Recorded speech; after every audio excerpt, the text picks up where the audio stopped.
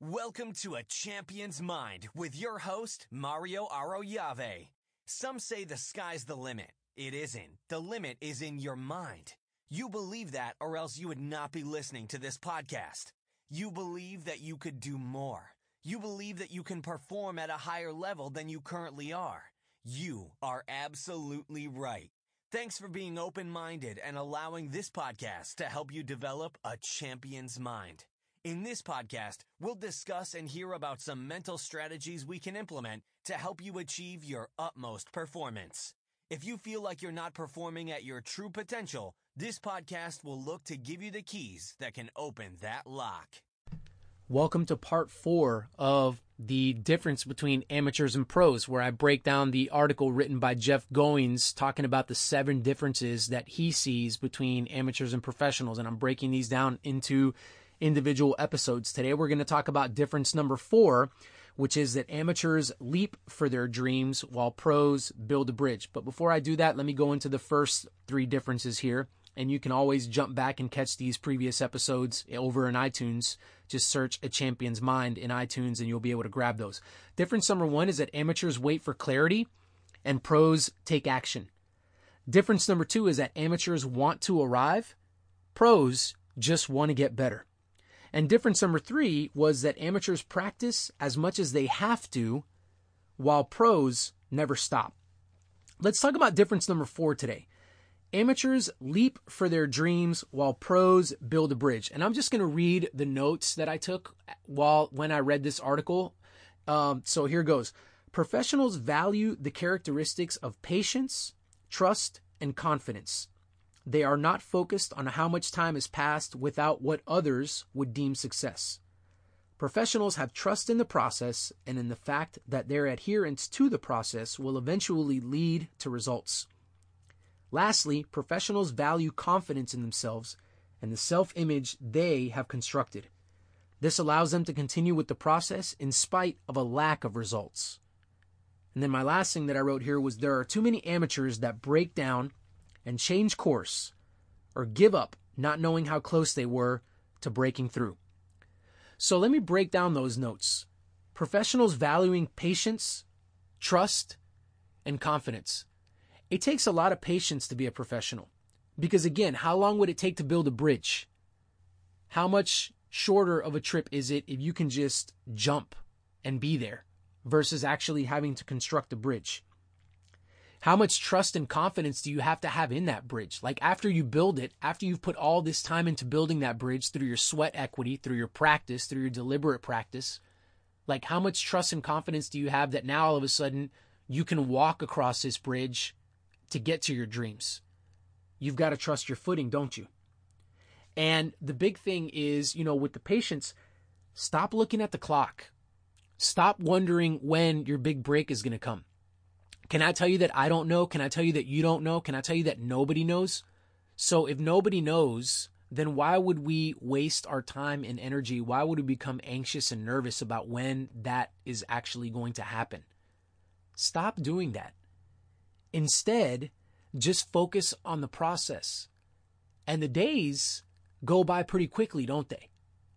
If you plug into the process, time will go by quickly. You don't have time to think about results or a lack thereof. You simply have time to plug into the process and do the things that you feel are necessary in order to achieve success. But you've got to put some time into actually laying out this process. Because if you don't trust it, if you simply just throw a bridge together, but it joins 2 points, but you know that your work was shoddy, you're not going to want to try and you're not going to want to try and walk across that bridge because you know what it's made of. So make sure that the bridge that you choose to start building through your deliberate practice, make sure it's one that you're willing to walk on yourself, not somebody else, but you. Your self-image is going to be really important here because you're going to have to fall back on that quite a bit because there might be a lack of results and there might be a lack of notoriety. As a matter of fact, there will be a lack of results. There will be a lack of notoriety. There are a lot of people walking around that are sour because they feel like they're not getting what they deserve. Well, can I tell you that nobody promised you that? Nobody told you that you were going to get this. Nothing's guaranteed. So you've got to have a self-image that can overcome that can overcome those feelings of inadequacy, that can overcome those feelings of bitterness that are really unfounded, actually. That's just your ego being hungry and wanting to eat. Well, starve that ego out. It doesn't need to eat. The ego, all it's going to do is produce bad things in you, like comparison and like boasting. So quiet that ego and starve it out. That self-image that you have is going to be really important in helping you to build this bridge. Because if you've got a healthy self-image, then the bridge that you're building, you know you're going to want it to be strong. You know you're going to want it to last. You know it's probably going to be a super long bridge that's going to take a long time to construct. And if you have that good self-image, can I tell you what the last thing is that is, in my opinion, a really huge difference between amateurs and pros? Is a lot of amateurs, they discard the project way too early. They say, you know what, this bridge is taking too long to build. You know what, this bridge is not going to be strong enough. You know what, so-and-so told me that this bridge is not worth building. I'm going to the wrong place. And they either change their plans, which is better than the other option that most people go through, which is they completely just give up altogether. They leave an abandoned bridge, halfway built, a quarter of the way built, and they just leave. Or they change direction and decide to go in another direction. Little did they know they were on the path to greatness. Can I tell you that the only way to really know whether you are on the right path is to construct that path, construct that bridge, walk over to the other side, and then see for yourself whether that was a good choice or a bad choice. Don't allow somebody else to tell you that it's a good or a bad choice ahead of time. Do it yourself and find out for yourself. Self-discovery is the mother of all learning. So, do the hard work, plug into the process, build your bridge, figure out where it is that you want it to take you, get to the hard work of doing it through deliberate practice, get there, and then once you get there, take notes. You may have to walk back across that bridge and decide to go somewhere else. I have no idea, but you see, a lot of people would call that failure. I would just say that, you know what, that's a place that you know that doesn't bear fruit for you. So now try and find another place that does. You've at least checked that one off the list. So you've at least got one less option that you need to explore. That means you're that much closer to success. Thank you guys so much for tuning in. Next time, on the next episode, we are going to go into difference number 5. So we're a little over halfway done. And difference number 5 talks about fear.